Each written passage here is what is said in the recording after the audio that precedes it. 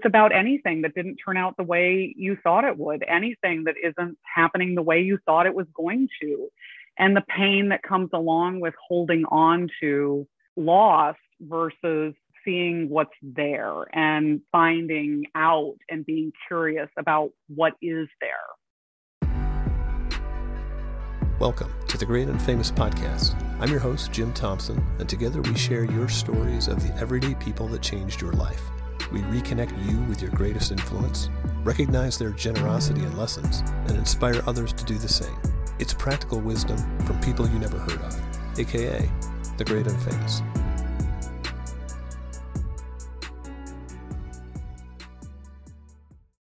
Welcome to the very first episode of The Great Unfamous. On this podcast, we're going to interview the most important influence of your life to honor their contribution and share their lessons with the rest of us.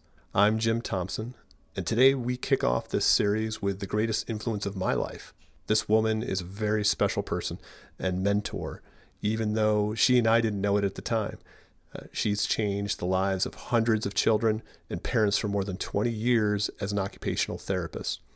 And we crossed paths back in 2004 over a period of about 2 years after my son was diagnosed with autism. And those 2 years, boy, they left a mark in the best possible way. I've described her as a life preserver when I was frantically searching for answers. But lucky for me, she provided more than answers. She provided a new way to think about my kids, my family, my job, and think about myself. That changed everything. That's why I'm so very excited to welcome Alex Sullivan to the podcast. Hello, old friend. Oh, what a treat. Thank you for inviting me. So Alex, would you please introduce yourself? Let us know a little bit about who you are and how we came to meet in 2004. That's a long time ago. Feels like a couple of lifetimes, especially given the past couple of years. My name is Alex Sullivan. I am a mother and a wife, and I am trained as an occupational therapist. I live in a intergenerational household with my husband and my 3 kids and my parents. I have spent the last few years, probably about 3 years, kind of doing some different kind of work, stepping away from OT and doing some work on myself and really giving myself the opportunity to be present for what feels like the closing in last few years of having my kids around in the house with us. So that's a little bit of my background. Well, look, I think there's 3 areas. We're gonna cover a lot of ground today. I would love to talk about Alex the OT. I would love to talk about Alex the mom, and I would love to talk about Alex the person. So why don't we start with how we met back in 2004? From my perspective, for listeners, a little background, like my wife, Jen, and I have 3 children, Will, Abby, and Jack. And at that time, received a diagnosis that our oldest son had been diagnosed with autism. And so, as with any parent, like we immediately start looking for answers.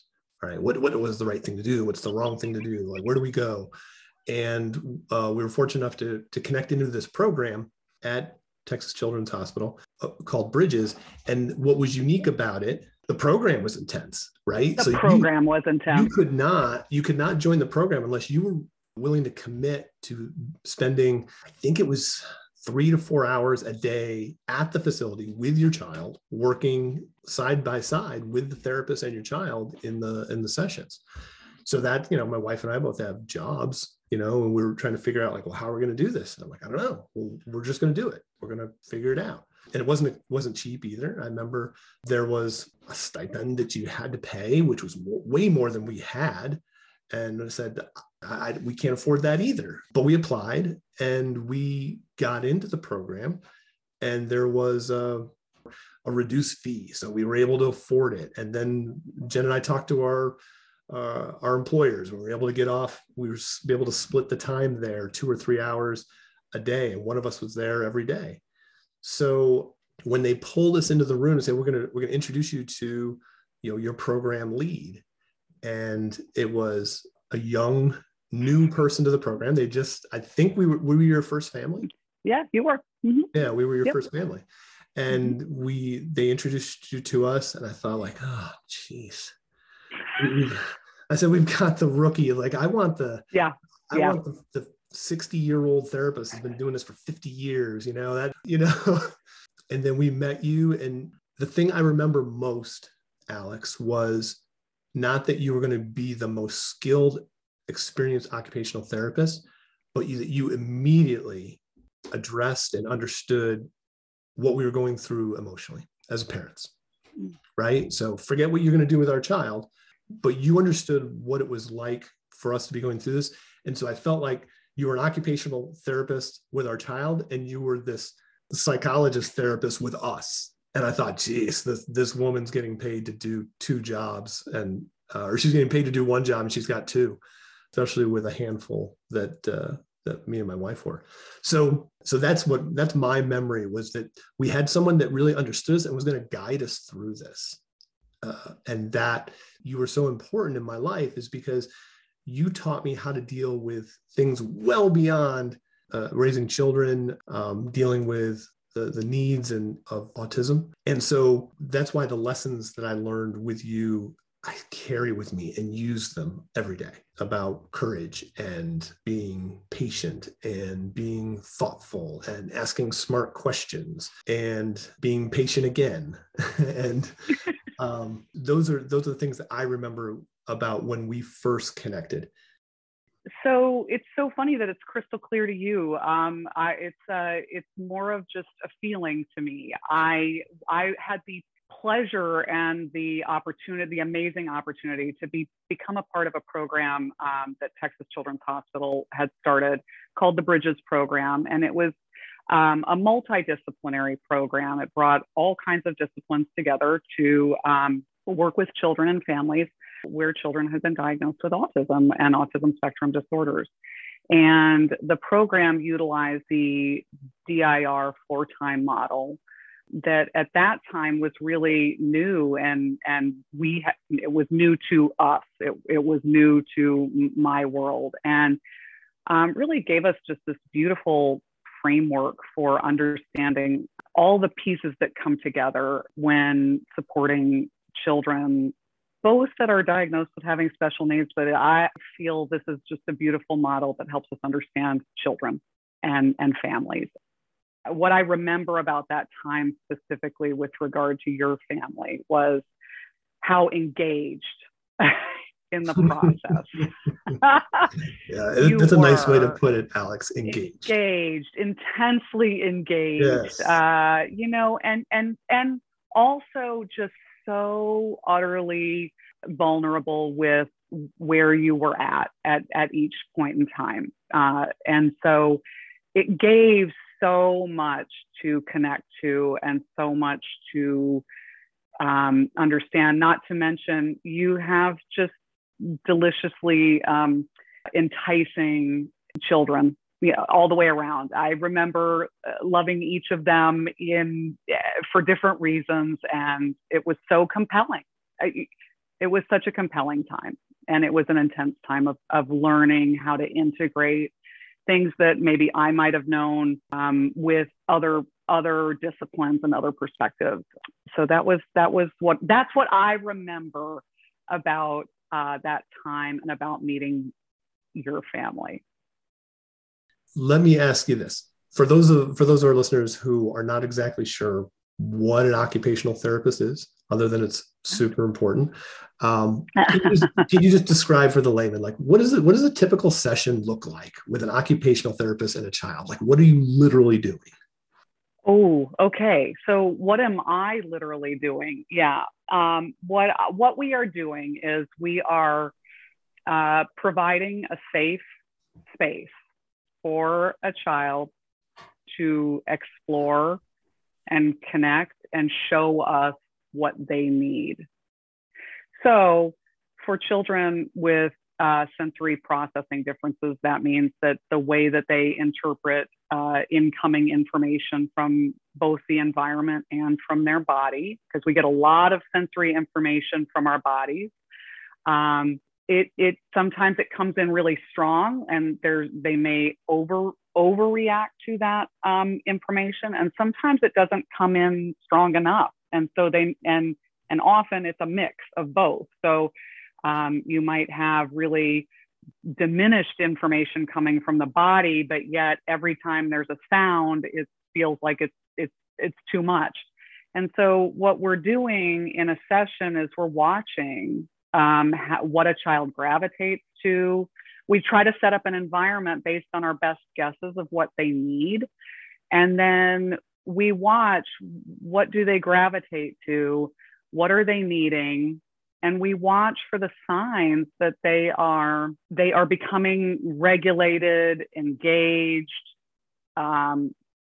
communicating. And we work up a ladder of kind of, okay, they can do this. Well, what would be the next challenge we would want to bring to them? And that challenge can come in so many different areas. It can come from a social emotional challenge. It could come from a sensory motor perspective where it's a physical challenge. It could come from a cognitive challenge. So we're really thinking about like where that child is at, making sure that they are getting the kinds of sensory support that they need to be able to engage and work on what we call in OT the just right challenge, that one challenge that type of challenge that is just enough to make you uncomfortable, but not enough to push you over the edge, and so that you have the best chance of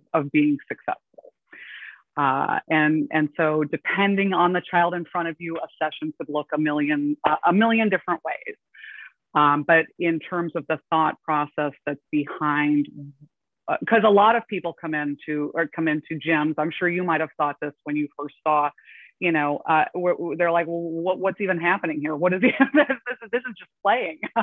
But there are so many pieces that we're looking at to give us information to say, oh, this child in this body might just need this, or oh, it looks like that's maybe harder because maybe they're paying attention to something in the environment that the rest of us are able to block out, or it could be so many things, because it's really all the pieces that come together to allow us to be able to do what we want to do and what we need to do. I'll double click for a second on that just right challenge. So many of the lessons that we learned with you, we use later in life, well beyond occupational therapy, well beyond child raising, using it in all different aspects of life. That just right challenge, and I wrote about it in the blog post that kind of set up what The Great Unfamous is about. One of the things that we learned from you was that ability to work hard to get a place where you're comfortable. And then once you're there, quickly move to a place where you're uncomfortable. So it felt like every time we achieved something, you were then moving us on to the next thing. So like you never really got to come to Bridges and enjoy a comfortable day. So no matter how successful you were or how much regression you had, you were always in a place that was uncomfortable. I think so much of life is getting comfortable with being uncomfortable. I think like that idea of getting comfortable with being uncomfortable is fun for me to see that was something you took away from me so many years ago, but yet that's such a big theme in my life as well, is like recognizing that the goal is not comfort.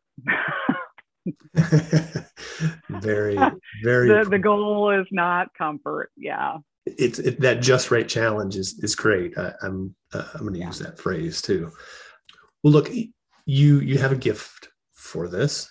All modesty aside, what would you say is the superpower that allows you to be who you are? Well, as with most gifts, it's my sword. It's two sides of the same, blade. Is my sensitivity, I think, is both something that allows me to really connect deeply and really notice what's happening with kids and to share what's happening with families. That being said, being a sensitive person requires a certain level of care towards oneself, because it's easy to allow yourself to get overstimulated, over concerned, over everything. And so I think one of the things that I've had to learn in my life is both the strength of that sensitivity, because when you're a sensitive person, the messages that come to you from society as you grow up typically are not positive. They are usually like, you're not strong, you cry about everything, why are you laughing about that, whereas these are just the ways that your body responds to the stress of noticing and being aware of so many things. And so I think what I've had kind of an arc on it where I used to kind of have a little bit of shame around it. And then when I got into my work, I realized this is a huge part of what makes me good at my job. It makes me successful in my job. And it is honestly what I like about my job. I like connecting. I don't mind waiting for a moment to land. I don't mind waiting a long time. Mostly what I hate, what causes me to be frustrated at my job is the constraints of time that you have in sessions and with people, and you have to kind of move on. But I really love connecting. And I think now where I find myself is trying to, now that I know that's a really big part of both what makes me who I am as a person, but also makes me good at the work I do, is how do I also treat it as a gift and recognize that it is not to be wielded all the time under all circumstances and not cared for. I have to recognize that with that strength comes some limitations. And so I have to take care of myself, oftentimes differently than maybe society would tell me is okay. So look, as you look back 20 years as an occupational therapist, how many children would you say you've worked with? I will have to guess. I would say between all the children over the years, probably 300 is a number that I think would probably come to mind. So do you ever pause and think that if you do the math, that there's 300 children that you've worked with, let's attach 2 or 3 family members to those children. Have you ever paused to think about the lives that you have positively impacted in the course of your work? Have you literally sat down and thought about that? No, I most certainly have never sat down and thought about that. No. Mm-mm. So why?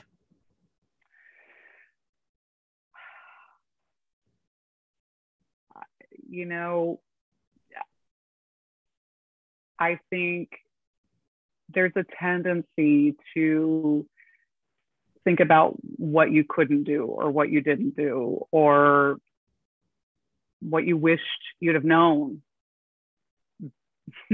at a certain point in time for the person that was in front of you. That I definitely think that no, my perspective would be more on what I didn't do, what I couldn't do, what I wished I could have done. And so, that's a place where you can, get real stuck. If I do my job well, people move on, people do go on and live their lives. I have a few of you that stay in touch, that I get the opportunity to see what happened after you left and all of that. I think what I'm trying to get out is at any given point in time, it doesn't feel like I'm necessarily, changing people's lives. It feels like I'm kind of in my own mind of, okay, now you need to do this. Now you need to do that. Now you need to do this instead of reflecting back on. And, even here, Jim, with your family, like, I don't sit back and go, oh my God, look at what great work. I look at this work we did together that I was a part of. I look at it and go, oh, that family really was able to really do the work. It's almost like I lift myself out of the equation and go, they would have done this with anyone. I mean, if whoever they had met, so that was a long-winded way of saying, no, I do not. Thank you for the opportunity to do it here. I think that's the point. Yeah. That's the point of this. What advice would you have for people to pause and look at the lives they've impacted? So you, for the most part, have not done it.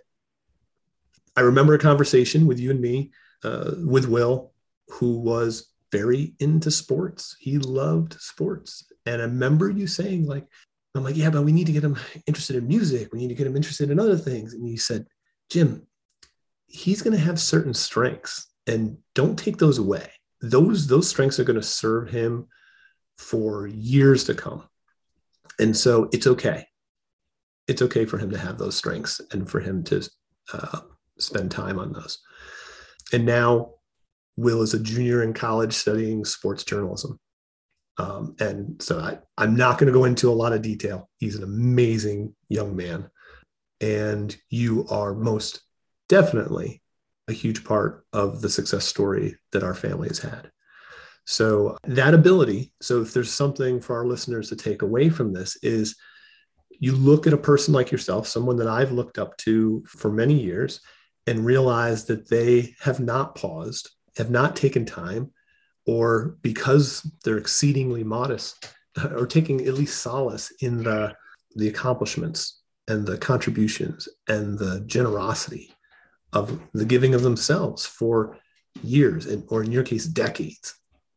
It's a great lesson for all of us to take that time and look at the impact that you've had. And so that's why I want you on this podcast, so that you can't avoid it. You're trapped.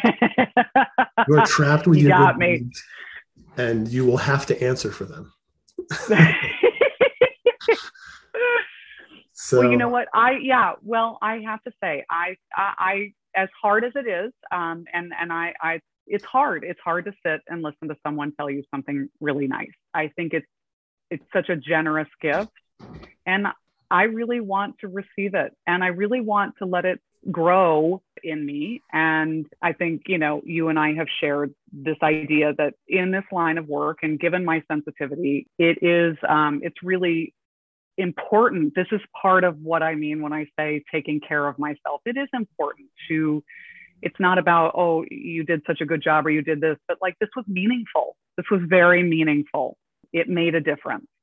And that is a really beautiful thing for both of us to spend time thinking about and knowing. Agreed. Yeah. So as we continue to dive in, Alex, the OT, one of the most valuable things, there's so many valuable things that you conveyed to me. One of them was sharing a written piece called Welcome to Holland by Emily Pearl Kingsley. It's about 300 words. It's the one of the briefest inspirational writings I've ever seen. And it changed my life. It really did, because it taught me how to think about my current situation, but I came back to that over and over again. It served me in multiple times in my life when I needed perspective to understand like where I was and why things were going to be okay. So with the importance of that, I'm going to ask, it is very brief.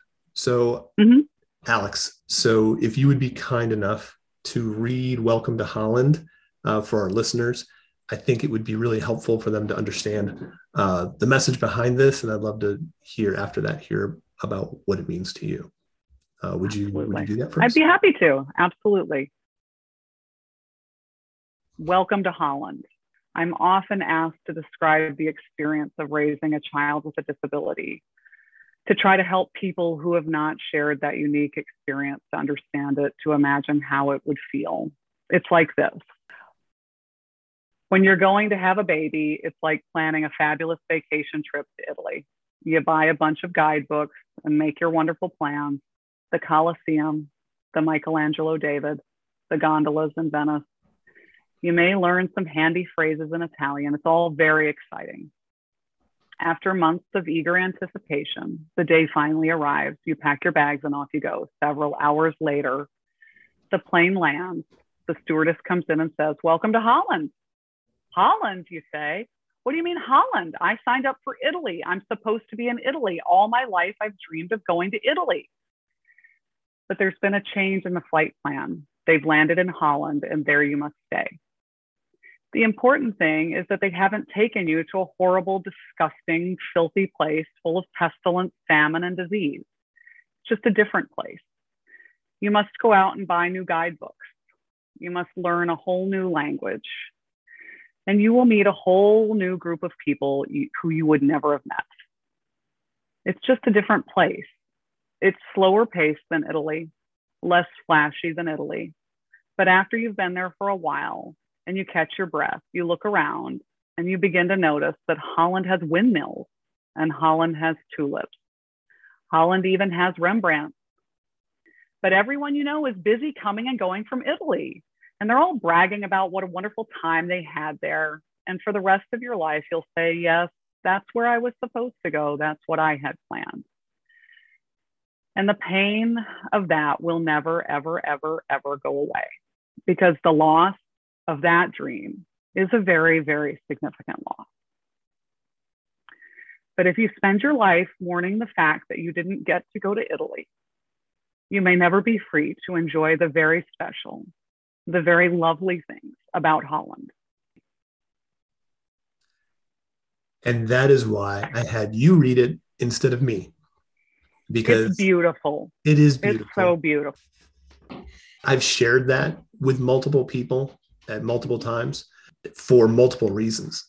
It's such a great centering writing. It just brings perspective, much like what we're trying to do today, which is, I do want to give you a gift. I do want you to understand the impact you've had on people, and that, this understanding your gift or ignoring that gift and the impact it's had is a disservice. And so ignoring the amazing things about Holland is a loss. Yeah. Is a loss. When did you start giving that out? Like, how did you come across that? And what does it mean? What does it mean to you? Yeah.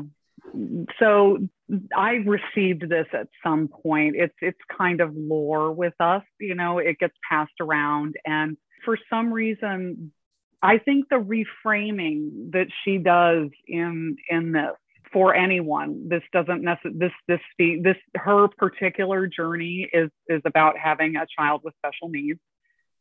But it's about anything that didn't turn out the way you thought it would, anything that isn't happening the way you thought it was going to, and the pain that comes along with holding on to loss versus seeing what's there and finding out and being curious about what is there.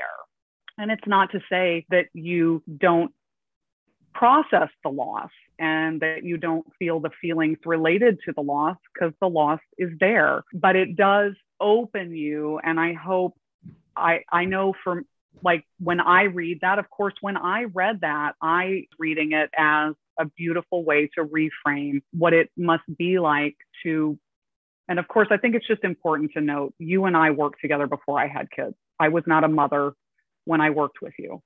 And so for me, it was like this way of using someone's experience and how they were characterizing what it was like to then share with people who, were just really present in that space of, this isn't what I thought it was going to be.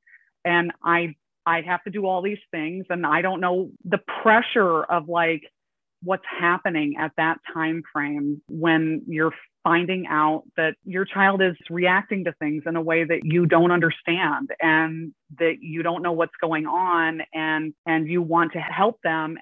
I think that's so much of what we did together was, kind of tease out and figure out what's important here. What's really important? Is it important that you think your child needs to be doing music and going to lessons here? Or is it really important that we maybe spend a little bit of time, hey, sports is really important to him. Let's hear more about that. Let's hear about what it is about sports that he's interested in, that he likes. And so when I read that, you never know who that's going to speak to, but I've offered it to many people, and I appreciate you offering it back to me so many years later, because, I've been on a few trips to Holland since then.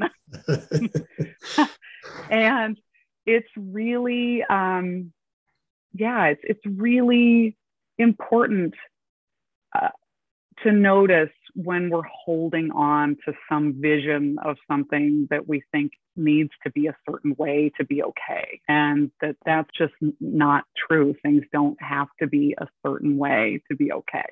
There's all kinds of ways for things to be okay. If we're with the right people, if we have the support we need, if we have what we need. And I think when I share that with families, it's really an effort to just have something to connect to. A, you're not alone. You're not the only one on this journey. And B, there's going to be a process of letting go. It's okay. It is okay and normal and right to grieve what you thought was there, but there might be some surprises. There might be something really great also to notice and to acknowledge and accept. That trip to Holland, in a lot of cases, will be better than Italy. Yeah. But the travesty is that you could potentially miss the fact that Holland's better than Italy because you're mourning that loss of Italy. I would not have changed a thing about how things developed because so many amazing things came out of this. I didn't see that at the time, but it was part of that gift that you gave to me and my family, was the ability for us to see beyond the trees and see all the amazing things that are possible and likely even. Let's shift gears for a second. When we completed all that amazing work that we did together and we parted ways in Houston back in 2006, we said goodbye at an Outback. We had our very special goodbye luncheon for Alex. In that Outback, you had some shocking news for us. So can you tell us a little bit about how you learned you were pregnant and what that journey was like? Yes, of course. So I think I found out you guys were going to be moving right after I found out I was pregnant, and I think I had my first visit to the doctor, and this is just a classic story in my family, because I didn't really tell many people that I was pregnant before I went to the doctor the first time. Tim knew, and my parents knew, I think, and my grandfather knew.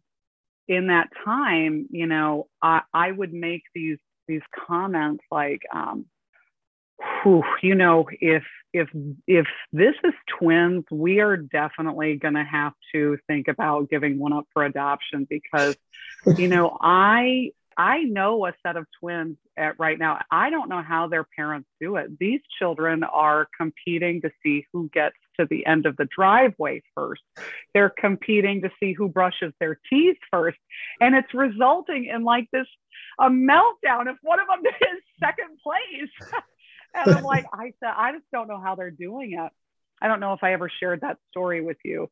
And so I don't know. I think I was probably 6 weeks, they want you to wait, and come in when you're 6 weeks pregnant, something like that. And I saw the doctor and she did a blood test, and we were there. I was after work. So it was late. We were some of the last people in the office, and she sent me for an ultrasound. And I thought that was weird on the first time. And then, when the technician was doing the ultrasound, and she asked me if I had been on fertility, and I said no. Why?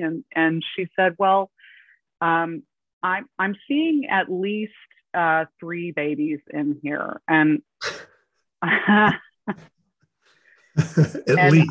I mean, at least I think I muttered, please, let's not look for any more. It was the most shocking experience of my whole life, for sure. It was so unexpected. Not myself nor my husband's side of the family has any history of multiples which we're aware. And so it was just not on our radar at all. We left that appointment, and I called my parents and said, hey, would you like to meet for dinner? And so we went to dinner, and my dad is an OBGYN, and my mom was a labor and delivery nurse for many years. And we sat down at dinner, and I passed my mom the ultrasound pictures, and she took one brief glance at them and passed them over to my dad, because all she was care. How did you like your doctor? What did you think? Are you going to have a good relationship with your doctor? And my dad is sitting over there, and he's like, does she already know? My mom said, no, what? So he shared that he had seen at least 2 babies in the ultrasound picture he was looking at. And so we had this, I don't even know how to describe it. It was just the strangest, most delightful, meal together, kind of just going, all of us just going, what is this? We don't know what this is. And then I think I got your email very shortly after that appointment that you guys were going to be moving and to be closer to family. I remember feeling both very sad that you guys were going. I remember that so vividly, but I was also like, wow, what are the odds that like this family that has taught me and prepared me so much now is like gonna now be just a part of my life moving forward. Because I tell you, like, it's just funny, Jim, like all these things that we did together, I will never forget how often we worked on, like, the idea of negotiating when 2 people want the same thing and there's only one of them, and like how we're going to figure out who goes first in any situation. And that has so much been a part of my life. Like, just moving straight into, I had all the training, really to just move into this world that I met. Like, had I not been at Bridges, had I not met specifically your family, had I not had the opportunity to work with you, those are things that I wouldn't necessarily have picked up, because I wouldn't have had to. And I think it's very fun to think about the lines of this connection and how many times it just reconnects back on itself, like Mm-hmm. it feels to me like in so many ways, it's weird to think about you're telling me what you did, what I did for you, but now I'm like even just now telling you what you did for me by inviting me into the process and letting me be a part of it and staying with it and signing up for all those hours. And it just, you gave me a foundation for what it was going to mean for me as I started my journey as a parent, and feeling outnumbered from the beginning and having no idea what I was doing. I drew on those experiences. I drew on watching you, the things we worked on together. I pulled all of that into that's being a mom. Yeah. That's why I see these themes recurring. Yeah. You went to the doctor and you left with the announcement that you're going to land in Holland. Right. Absolutely. Right. And at that time, we'd been together 2 years and we were starting to feel comfortable. Right. It was time for us to get uncomfortable again. Yeah. And so it was time for us to move. Right. And you had a new challenge in front of you. We had a new challenge in front of us. And our time together had been beautiful and wonderful, but it had passed. And Yeah. so again, am I going to mourn the loss of the fact that I don't get to spend time with Alex and her wisdom, or do we move on and say the only reason I was able to rationalize with myself was that someone else needed Alex more than me, and that this was, we've already learned enough from Alex, and we needed to move on and take on the next challenge because there was another family coming along that needed Alex far more than we did. And that gave me great solace, me inventing that story. But I don't think it was an invention. I think it was a true. Right. And Sure. then when you told us Absolutely. you were going to have triplets, it felt even more true. It's Yeah. like, nope, this is a time for Alex to get uncomfortable again. And this is time for us to move on and let her get uncomfortable. Yeah. So, and I did. I got real uncomfortable. Physically, emotionally. so let's talk about that a little bit, because I think listeners who hear this incredibly talented, gifted, educated woman on this podcast, and Alex got it all put together. Alex doesn't have struggles. Alex helps other people with struggles, but she doesn't have struggles herself. How did that unfold in your life as the next stage for you?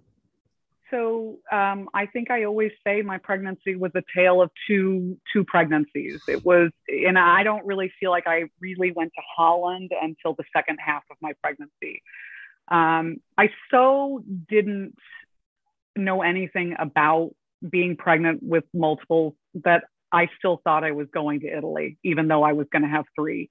I knew I'd need to pack more, but I still thought I was on my way to Italy.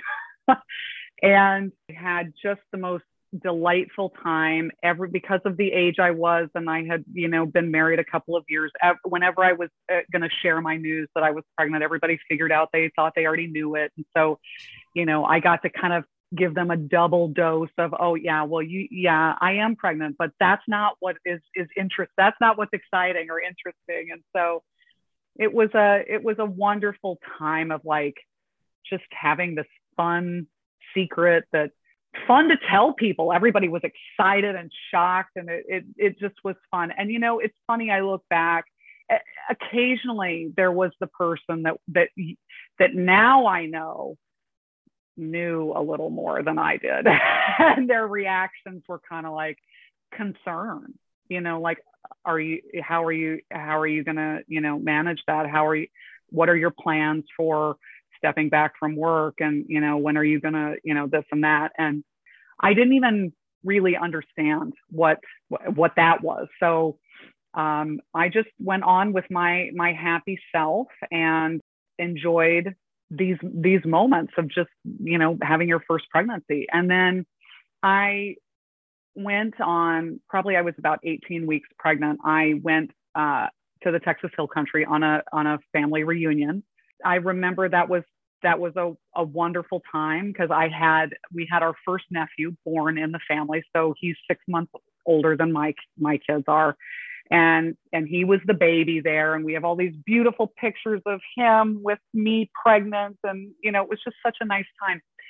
But I remember I was having a hard time sleeping while I was there. And I just figured it was a different bed, different place, whatever. And so I went home, and the next day I had a doctor's appointment. And while I was there, my doctor asked me, as he had on every other visit, "Are you having any contractions?" I said no, because in my mind, when someone asks you if you're having contractions, what I pictured was a woman screaming in a bed, this is all I knew of having contractions. So I said no. But then that night I was lying in bed and I was like, well, I wonder if all these episodes of my stomach feeling tight, I wonder if that's a contraction. Because I would have and I knew that was happening. I just didn't equate it with it being a contraction.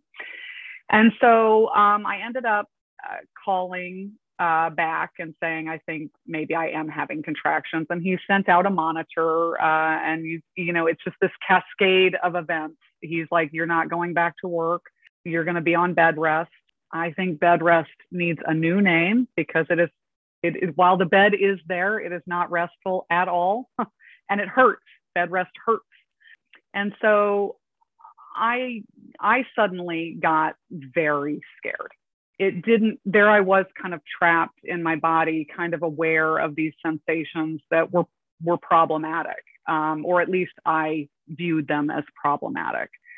So at that point, Alex, like, what are you afraid of? Like, what is that fear around? I think the unknown. I think all of a sudden I'm starting to recognize I'm not where I thought I was. I'm not even on my way. I'm not on my way to Italy. I'm probably in that place of thinking I might be able to still get there, but how am I going to do it? I'm going to have to change planes, going to have to figure it out. That I can't point to at that moment what I was. I think I was mostly afraid that I was afraid that I had, first of all, I was feeling some shame around the fact that I had missed a sign that my body was giving me, and I was not reporting it accurately, and therefore I felt like I had put myself, my babies, into danger, and I felt really responsible for that. At that part, in that time when I was still at home, I just really felt afraid that something was cascading and building into, oh, well, if these are contractions, then that woman, is screaming in the bed is not far away. Like, it's this idea that something is happening and there's nothing you can do about it. I just remember feeling like helpless, like I was being swept away. I spent about 2 weeks at home, during which time my grandfather had a stroke and I lost a very important person in my life, and I couldn't be there. He survived his stroke for a few days, and I couldn't be there. I just was, everybody that was around me trying to support me we were all going through that loss at the same time. And so it was such an intense period of just grief. I mean, that is really what it was. It was the letting go of one version of how things were going to go and how things were going to be. And we were doing that, all of us, on multiple levels, not to mention the fact that I was so scared made everyone around me very uncomfortable. So, I vacillate, and everyone was so kind to me. I mean, like, I can't even tell you how kind everyone was to me. And yet the experience of it was what they could handle at any given point in time. And then when they just couldn't handle it anymore, like, enough, this needs to stop. You need to stop. You're making this worse for yourself. And so no one could make me feel better. And they tried everything. I just was afraid and holding on tightly to what I thought was going to be. And I ended up in the hospital. At some point, I met the threshold of the amount of contractions you're allowed to have at home on this one certain medication. And I think my doctor thought he was going to kind of put me on some medication for the weekend and try to tamp things down and then take me off of that medication and send me home. But every time they tried to take me off of the medication, the contractions just swept right back up. So after a long weekend, it felt like he just came in and said, "We've tried and it's not going to work. You're going to be here till you deliver." And I mean, at that point, I was 20 weeks along. And so how long were you in the hospital before you delivered?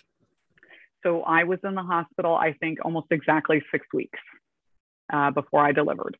And in that time, I never left the room. And the only time I left the bed was to go to the bathroom, and I got to shower occasionally. And so it was a very nerve-wracking time because that feeling of, okay, now I'm in the hospital, things are going to be okay, that didn't last.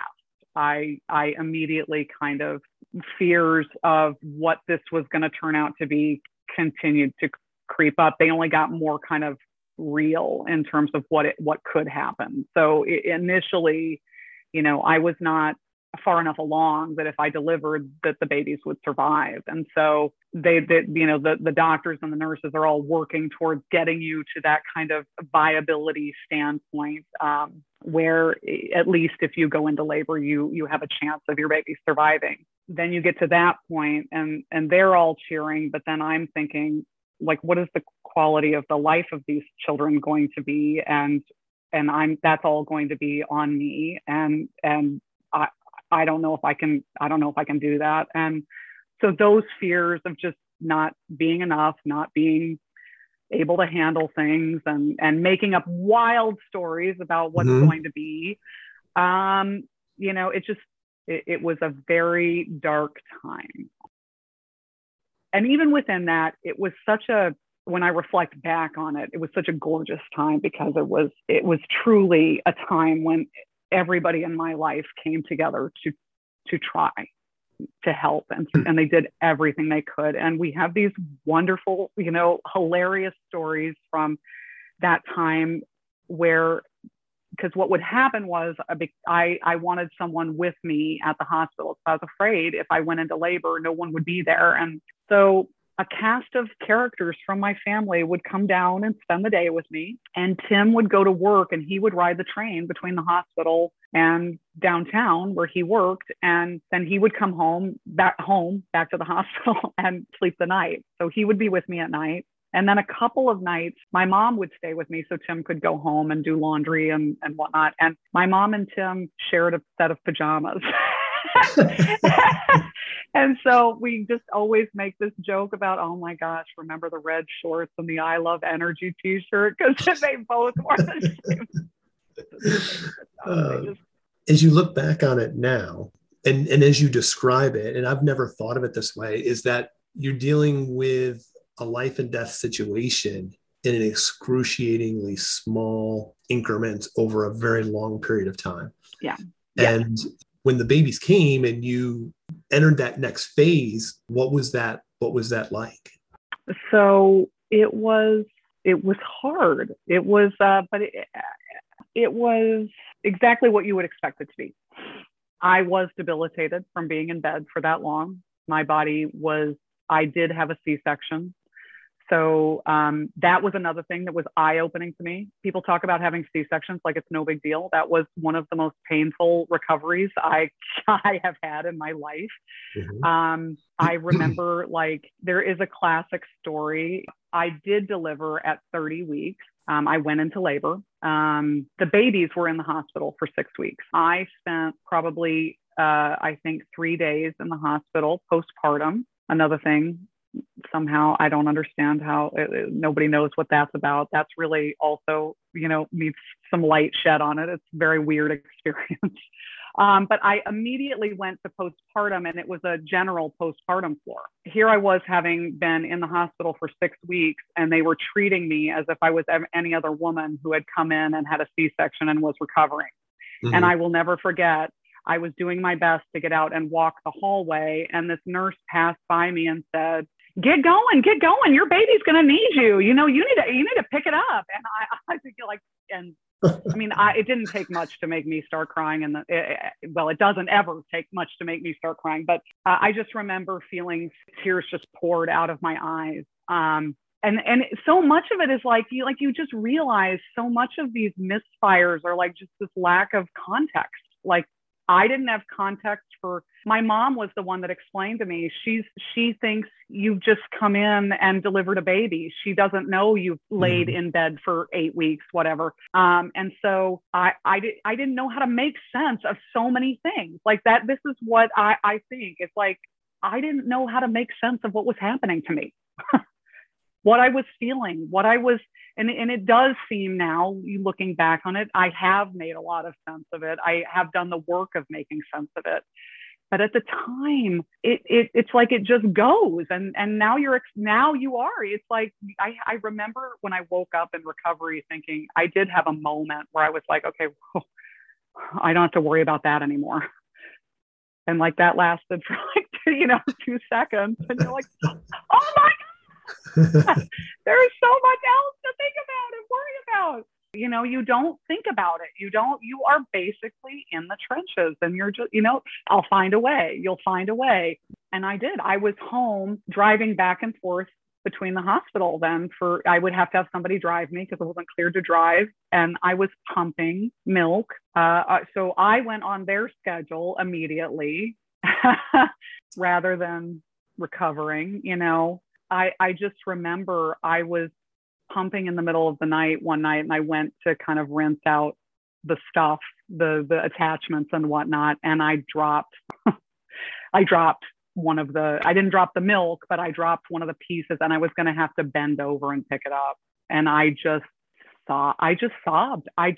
It hurt so bad. And I know it was not just the pain of the C-section, but it was just this idea that, yes, this is exactly like, I know what my mom was worried about. Like she would always come in and say, Alex, this is not the hard part. The hard part is coming. You're going to need your energy. This was her way of kind of trying to help me calm down about being anxious in the hospital. It's like, this is nothing. And it's so funny.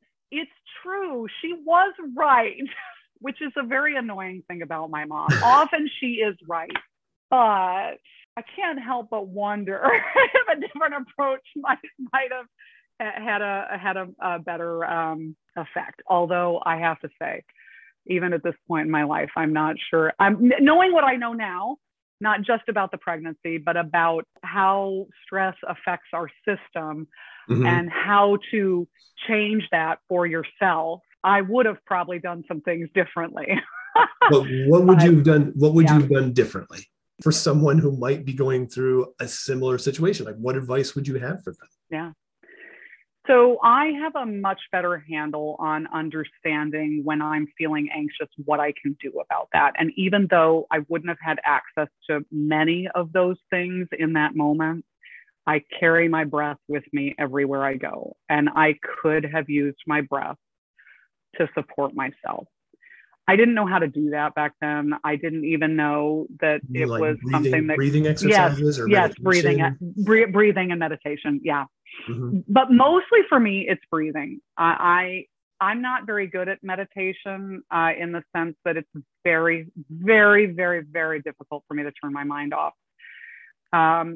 But if I focus on my breathing and if I focus on, I know now that when my nervous system is activated into, a heightened state of getting me into fight and flight, I know that I can use my breath to re-regulate my nervous system. It's the only thing I can do anywhere I am. I have a lot of other strategies, but that is the one that I carry with me everywhere. And so I know that if I breathe and I focus on a longer exhale than my inhale, I know if I do that long enough, my nervous system will re-regulate. It will come back into balance. And I've had enough experience with it that I can trust it now. And I know it will happen. It might take longer than I want it to. It hasn't failed me yet. And it's a powerful tool. And I know now too, like for situations that I have to endure, like, again, the whole idea is, comfort isn't the goal. Being calm all the time is not the goal either. Not getting your nervous system triggered is not the goal either. The goal is that you have a resilient ability to handle stress and all of that. And I feel like I have tools, that come in the form of exercise, that come in the form of being in nature, that come in the form of taking time to recognize what's happening in my body and know that that is my responsibility to take care of. It is not someone else's responsibility to stop doing the thing that's making me upset or making me, uncomfortable. That has been a huge lesson for me. I didn't learn that necessarily from my pregnancy, but it's a really interesting thing, like to shift and recognize that when your body is under stress, when you are stressed, your thoughts can be creating stress for you. I know now, like, stop with the trying to solve a problem before you're regulated. You need to get regulated first. And like, that is like 101, what you and I did together all the time. was recognizing that regulation is underneath everything that comes, up from that. And so what are those? So breathing is one, right? The one you carry with you always. But when you do need to recenter yourself, what are the things that you use? So I typically, if I can, I go outside for a walk, and I don't take my dog because I want to be able to look up and notice. I happen to live in a very tree filled area. I have a lot of green space around me, and I have trails, and I will go where I can, and I pay attention to what I'm there to do. I don't go out and walk and ruminate over the thing that was upsetting me and how I'm going to solve that problem. I go on the walk with the sole purpose of recentering myself. And so in that way, it's both how I think about it and what it is, right? None of these tools I use are things that someone didn't suggest to me or tell me to do and that I've tried before. What I didn't understand for myself was that you don't just go out for a walk and then you can come back and you can solve your problem. Because like for someone like me, I actually have to break the cycle of what's happening in my mind and know I'm not going on a walk so I can figure out exactly how I'm going to handle dealing with this problem that's coming up in my life. No, I'm going out for the walk. First of all, I know what I feel like. I know what's happening inside me. When I'm doing that thing where my mind is going, there's a cascade of sensations that are happening in my body, right? My heart is beating fast. Sometimes I have a pit in my stomach, and I'm tense in here. And I know that, and I can identify that now. And instead of like going, well, how can I pull my shoulders down? How can I, just take some breaths, whatever. And then get right back to that thing so I can figure out how to solve that problem. I now know I stay with my body. I stay with it until I notice that my shoulders have come down of their own volition because my nervous system has allowed them to relax. Not me telling them what to do, not me controlling this thing that's supposed to be good for me and doing it in the way I can perceive of it. No, I just basically surrender myself to it. And that is a very different way for me to approach things. I have been one over time that has, I love to hear, and know, oh, you could do this and it makes a big difference with this. And really what makes the big difference is knowing yourself, knowing your body and tuning into what is a regulated state for you and what is not. And I think when I think about like what I came off of with my pregnancy and then got right into the constant chronic like activation of my nervous system and the little ability to, I always would say like, I think I had like 3 decent babies. It's just too much to have all 3 of them, like I think like if I'd had one of them, like, yeah, I might have been able to get some rest or I might have been able to whatever. I don't know if any of that's true, but I remember having this sense, like I could see where this would be doable with one. It just feels like you're not sleeping.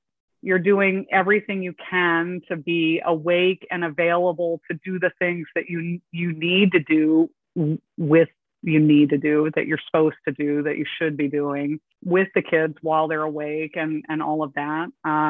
And it doesn't take long to realize that has like, that took a nervous system that's calibrated already towards, sensitivity and whatnot, and just like cranked it up to over the top. And so then what I think set in for me was a pattern of disconnecting from my body because it just wasn't safe to be in my body.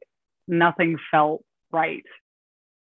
It's not to say that it was a terrible time. I have beautiful memories of the early days, but honestly, sometimes Tim and I will turn on like video we took of that time period. And I'll look at him and I go, Tim, why is it so quiet? This looks really lovely. I just don't really remember it being like that.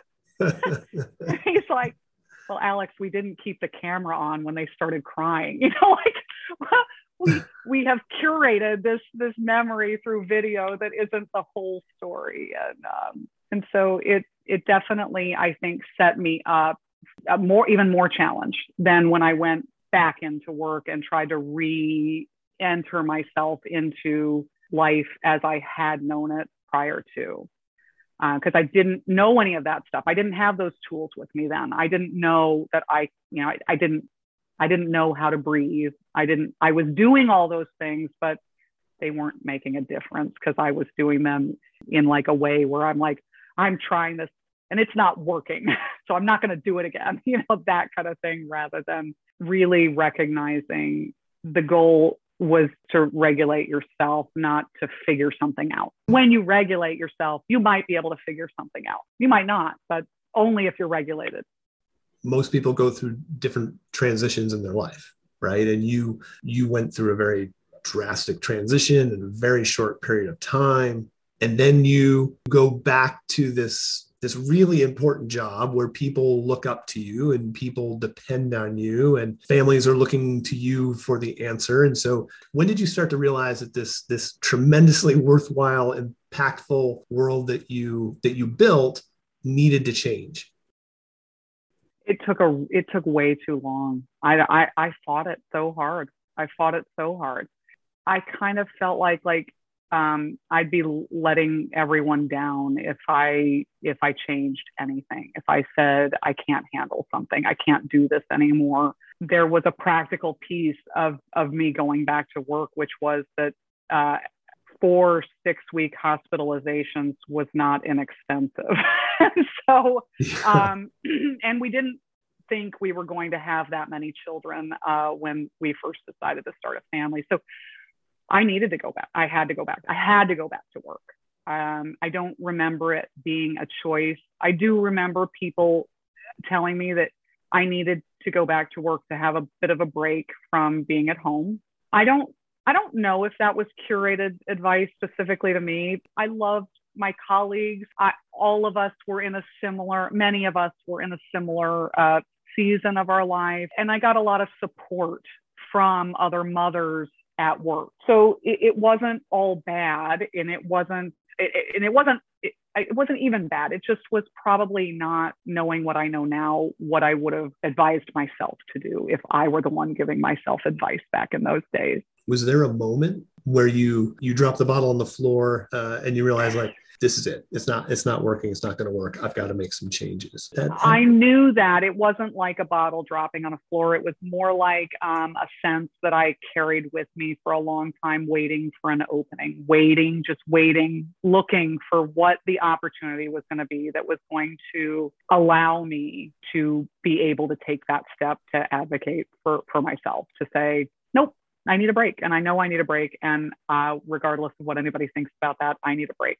At that point, and I'm sorry to interrupt, at that point, Yeah. Are you waiting for someone to say, Alex, now is the time for you to take the break? Someone to actually force you to do it as opposed to you taking the initiative to do it for yourself? Correct. Absolutely. Not able to do it for myself. I had very dear relationships with clients. I felt the weight of, I did not want to abandon my clients. I didn't want to let down my family. I didn't want to let myself down because it's scary to say, I don't know if I want to keep going down this path, but I don't have another path that I want to go down. And what happened for me was that I had this it was just this sense, and it was always with me, that like, whenever something happens, I'm gonna take it. I'm gonna take that opportunity. And I did have an opportunity that landed in my lap, and I thought, I think this is the best opportunity for me to try this. And I floated the idea with Tim. And what was that opportunity? So the opportunity was that a family member was going to be having a surgery, and that surgery was going to require a lot of downtime and recovery. And she has 4 boys that at that time, I think, were all under the age of 14. And so from 14 to probably 4, I would guess. And I adore these children. And my mom, being who she is, just my mom is the kind of person that rushes into the burning building.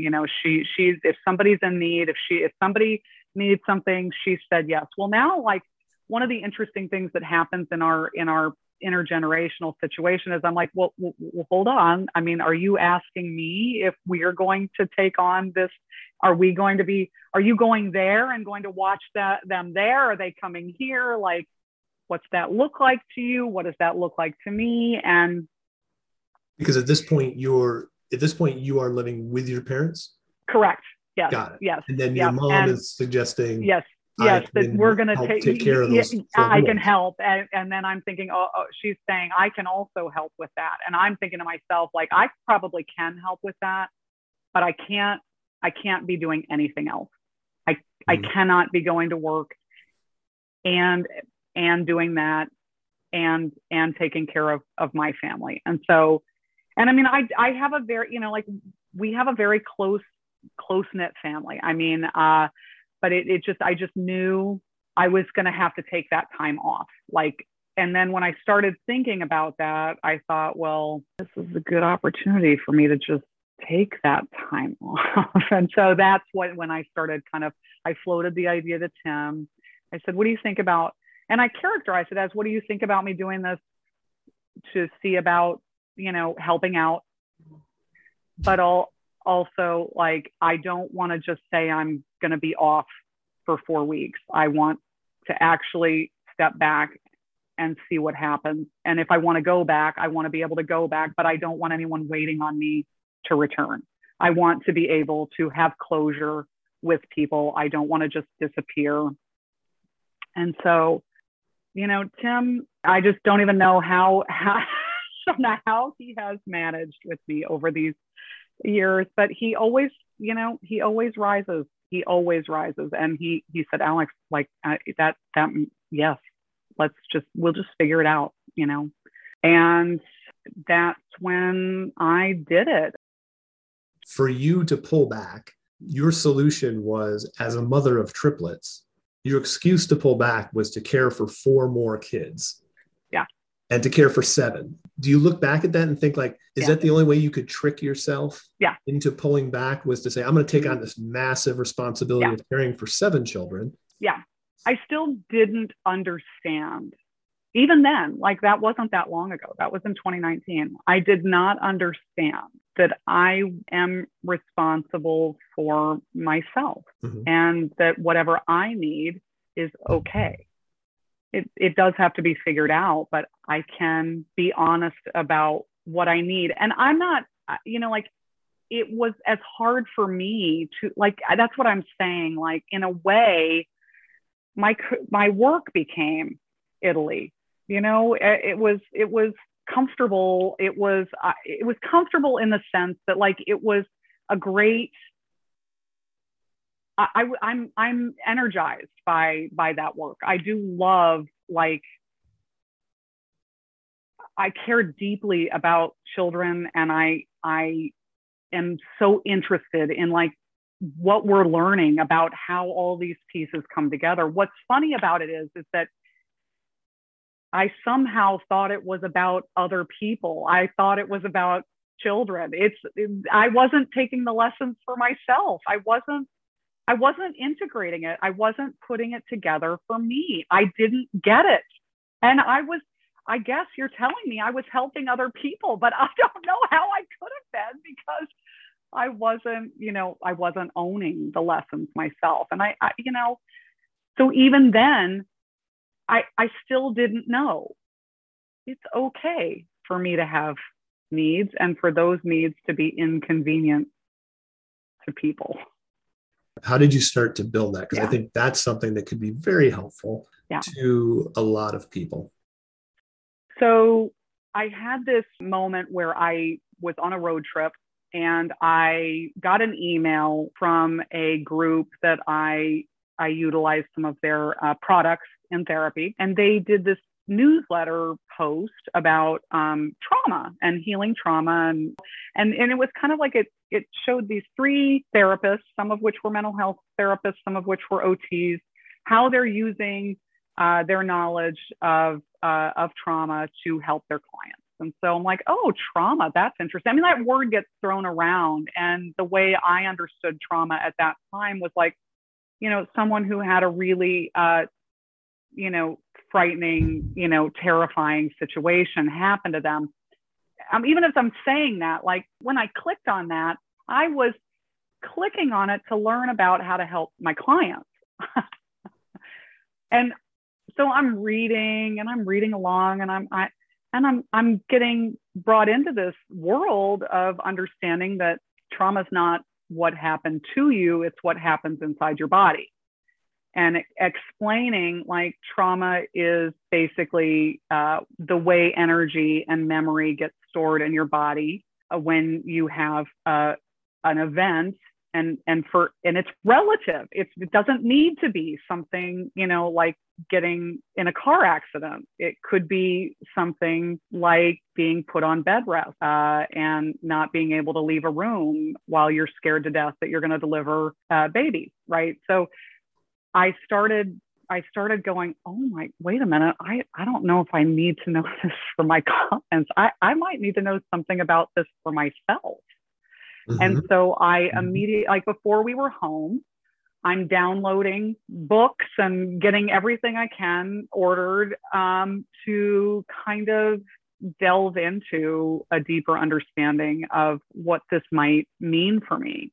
Like I was reading and devouring that article in a way, like thinking about some of my clients that were struggling with really, significant challenges. And I was like, maybe this is something that's a part of that. And as I'm reading, I'm going, oh, wait a minute, that kind of sounds like me. Oh gosh, it kind of sounds like, yeah. And that's what's happening to me. I am going, oh my gosh, I think I'm the one that needs to learn about this for me.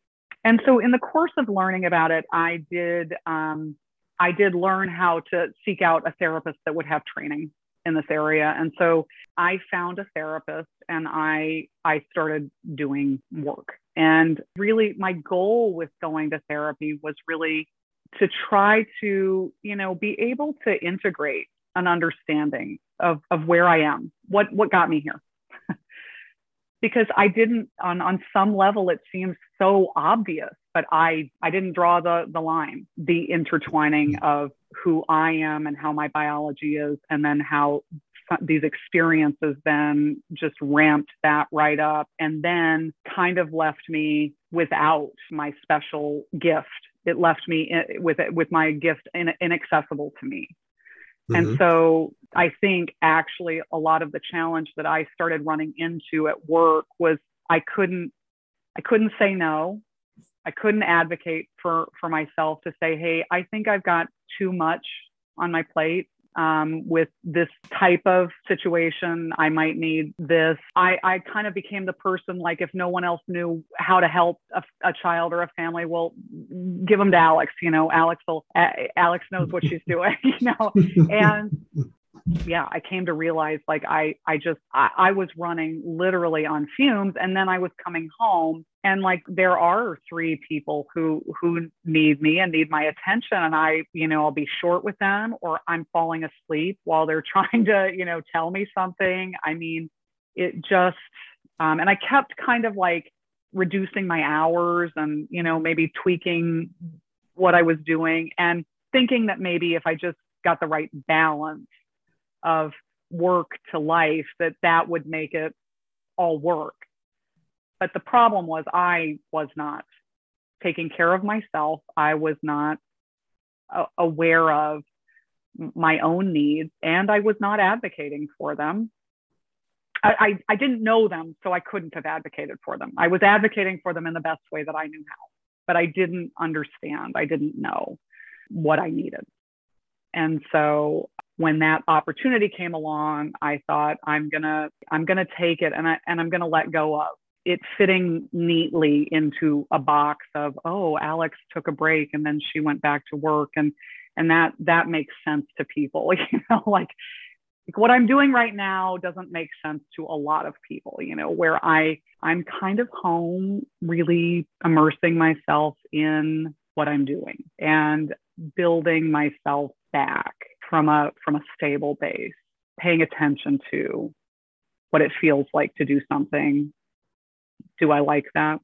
Did it bring out the best in me? What do I need to be available to 3 teenage girls? There's this saying that I hear: adolescence is the opportunity to revisit anything that wasn't fully developed during early childhood. And the idea of missing that opportunity was something I just didn't want to miss out on that. But also, it's not about just being there. Like, it's not about just saying, I'm going to step back from work so I can be here. If I'm not actually here, if I'm not actually in my body, if I'm not actually present in and understanding kind of myself and what's happening, then I'm really just here. I want to be present for this. So I had to help myself. I had to figure out what was happening with me, what got me to this point. And it wasn't just the trauma of the hospitalization and the difficulty of the challenge of raising 3 children. It was also not knowing how to and not valuing caring for myself. So many of the ways that I have cared for myself over the years have been, in a way, like shame-based. People that are sensitive often, they're more fatigued because it takes a lot of energy to be aware of all the things that are happening and going on and all those nuances. And I've always been, like that is a family, kind of story about Alex was always asleep. The minute the car started, the minute you went anywhere, anytime there was a downtime, Alex was asleep on the couch. Right. It's true. And I remember when I would talk to my therapist and she's like, Alex, like you talk about taking a nap as if it's like so shameful. Like, what's the problem with taking a nap? And I'm like, well, nobody else is taking a nap. Like, I don't. Right. Like, nobody else is taking a nap. So part of my learning was really to let go of everyone else's story. It doesn't matter. It doesn't matter what everybody else is doing. It matters what you're doing. It matters what you need. And if you keep thinking about this nap as you've given in, you'll never be able to get the benefit that comes with treating yourself to a nap. And how other people will benefit from that nap as well. Correct. Yeah. Absolutely. Right? Absolutely. Yeah. Well, you think about, I wish I could remember the writer who talked about this, but the way to envision how we envision our lives. And if you ask yourself, was I a different person from age 20 to age 30? And you answer, yes. I changed quite a bit from 20 to 30. Well, did you change from 30 to 40? Yeah, I'm a relatively different person. But then if you ask someone to say, like, 10 years from now, will you be different than you are? And most people think, no, I'll be pretty much the same as I am now. And so that thought of, yeah, I've evolved to this point, and I've changed this point, but I'm not going to change anymore. Where I am now is pretty much where I'm going to be. And your ability to look at that and say, look, I need to continue to evolve. I need to continue to change and adapt, and giving yourself the permission to think about what that is. Like, what is the 4.0 version of Alex Sullivan? Doing the work to get there. And maybe you've skipped over a couple versions. I think I really, for the first time in my life, don't feel like I'm needing to control that. I know I will be a different person. And I'm kind of excited to see what's going to come next. What's going to land, what's going to go, oh, this is it. This is where I feel I'm going to be doing my great work, whatever it is. And what part of me is going to come out for that. What would you advise for someone who is in a similar situation? I think since the pandemic, a lot of us, self included, are struggling to gain a better perspective on their lives, right? Yeah. To say, like, wait, hold on. Is this really where I want to be? Or am I treading water, waiting for someone to give me permission or waiting for the right thing to fall in front of me? Like what advice would you have for someone who's looking to get a better perspective on who they are now and who they might be 4, 5, 10 years from now? What I can tell you is what I'm doing. And I don't know if it's good advice or not. New things always evoke a very strong reaction in me. Changes evoke a very strong reaction in me. And I know that's true of most humans. You can feel so afraid that it's hard to tease out, am I just nervous? Am I afraid? And what's worth pushing through and what's worth staying with longer? I think being present, being mindful and being present in what you are doing. And it doesn't matter if it is brushing your teeth, because brushing your teeth is not a bad example, because I know so many people who, end up like wearing away their gums because they're thinking about something else while they're brushing their teeth, and all of a sudden you've got sensitive teeth and your gums are receding. And if you were just like present in recognizing, I don't have to push that hard. I'm brushing my teeth right now. I'm going to focus on how it feels to brush my teeth, and I'm going to notice, so I don't hurt myself, what it's like to brush my teeth. And I'm going to be present in brushing my teeth. And I think about so often like that's where we're always like one step ahead of like, where am I going? Where am I gonna be? Am I gonna be okay if I get there? Well, if your relationships are intact, you're gonna be okay where you go, and you don't have to know where that is. You can take time. My advice to anyone, and this is a privileged conversation, and I'm not unaware of that. There was a point that made it possible for me to say, I'm going to step back, because we were able to handle me stepping back financially. This is not a conversation that every single person can have, but I do think also recognizing if you find yourself in a situation that is taking too much, that there are ways for you to complete your stress cycle outside of that in a meaningful way that maybe will hold you until you get to the place where you maybe have options that you don't feel like you have right now. I now think about taking care of my nervous system and re-regulating it. That doesn't mean that I'm sitting around meditating, all the time or breathing all the time. What it means is that I now connect to the sensations in my body. I know when I'm very uncomfortable. I know when something is stressing me out, not because I'm obsessing about thinking about it. I know what it feels like in my body when I'm stressed about something. And I know what I can do to help myself. And that doesn't have to be that you get out of the stressful situation. You can take care of yourself in the stressful situation. You can know and say to yourself kind things, right? This is the one thing I do wish I had been able to do. And to be honest, I've come a really long way, but I still struggle with it. This idea of treating yourself the way you would treat a friend going through the same thing, right? That's what you're doing for me right now when you do all these nice things of saying, God, I mean, how could you have done that? But at the time, what I'm saying to myself is, why can't you do this? Why can't you do this? Why get yourself out of bed? You can do this. The whole way we treat ourselves, the whole way we think about ourselves as there is an actual person inside of here that is deserving of care and love in the exact same way that you would and have been there for everybody in your life during their time of need. This is your time of need. That doesn't mean you can change your situation all the time. But if I could go back and I still couldn't change my situation because I still needed the income and needed, to work, I think I would have treated myself differently. I think I would have understood this idea of stop trying to plan trips so you have something to look forward to.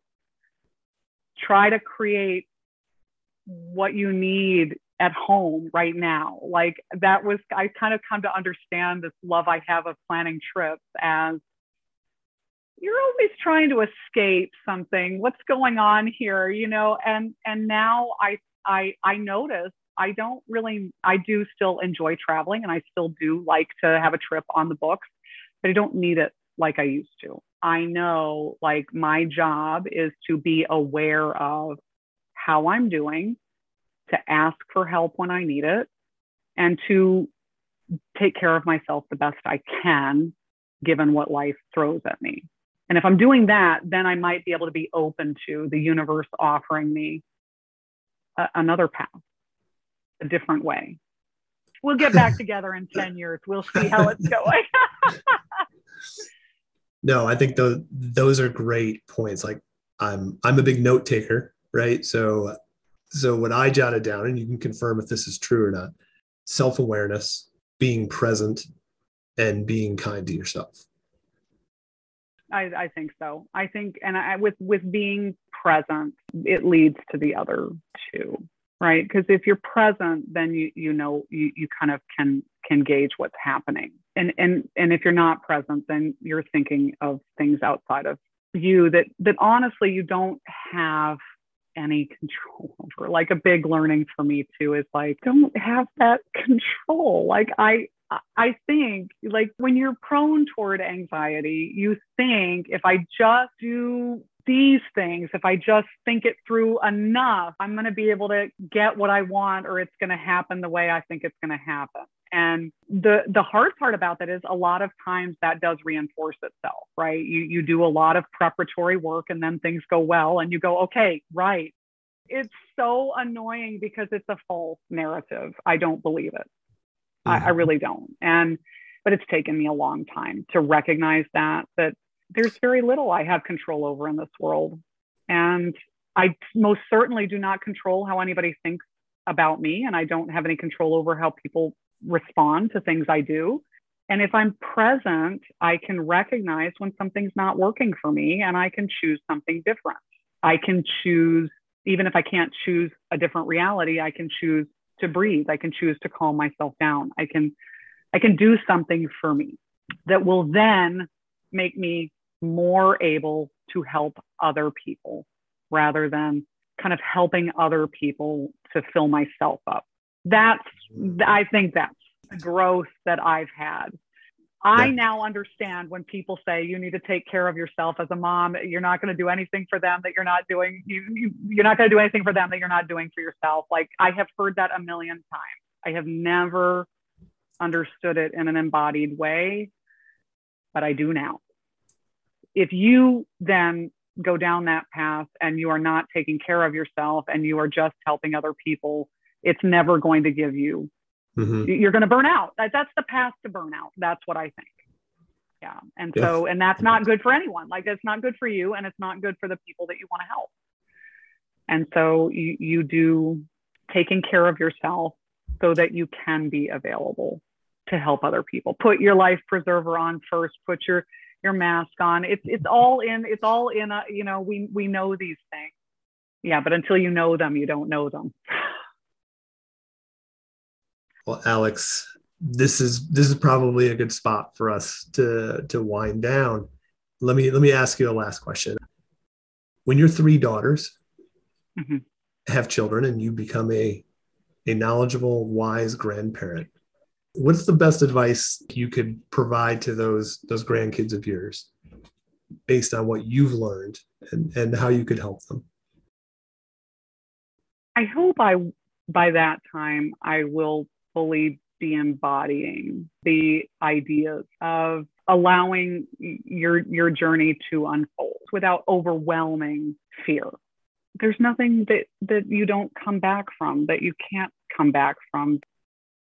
I want my kids and my grandkids and all kids and all people to know that they are enough. There's nothing that anyone needs to do to earn love in this world. There's nothing anyone needs to do to be considered okay. That just them, not what they do, not what they're good at, that who they are is enough. Alex, thank you. I'm so grateful and amazed at your ability to share. Still learning, still admiring you, and I'm sure our listeners can take away insights and tools and starting points of how they can start to apply some of these tactics to their own life. I know I have. Thank you to our listeners for spending time with us today. And thank you, Alex, for your generosity and your wisdom. It's been a great pleasure. Well, thank you. And thank you for your friendship and your support. It's you believing pleasure. in me is a really dear thing. So thank you. Trust me, this does worlds for me to share a little bit of Alex Sullivan with the rest of the world. Oh, you're terribly kind. Thank you. Thanks for listening. Before you go, I would ask you to please do one thing. Please consider this simple question. Who is the most influential person in your life? When you have that answer, I would love to tell your story. You can nominate Your Great Unfamous on Twitter or Instagram at gr8unfamous. If you want to do it privately, there's a link for that as well. But if you do none of that, at least let this person know what they mean to you. It could mean the world to them. Until the next episode, take care and be kind.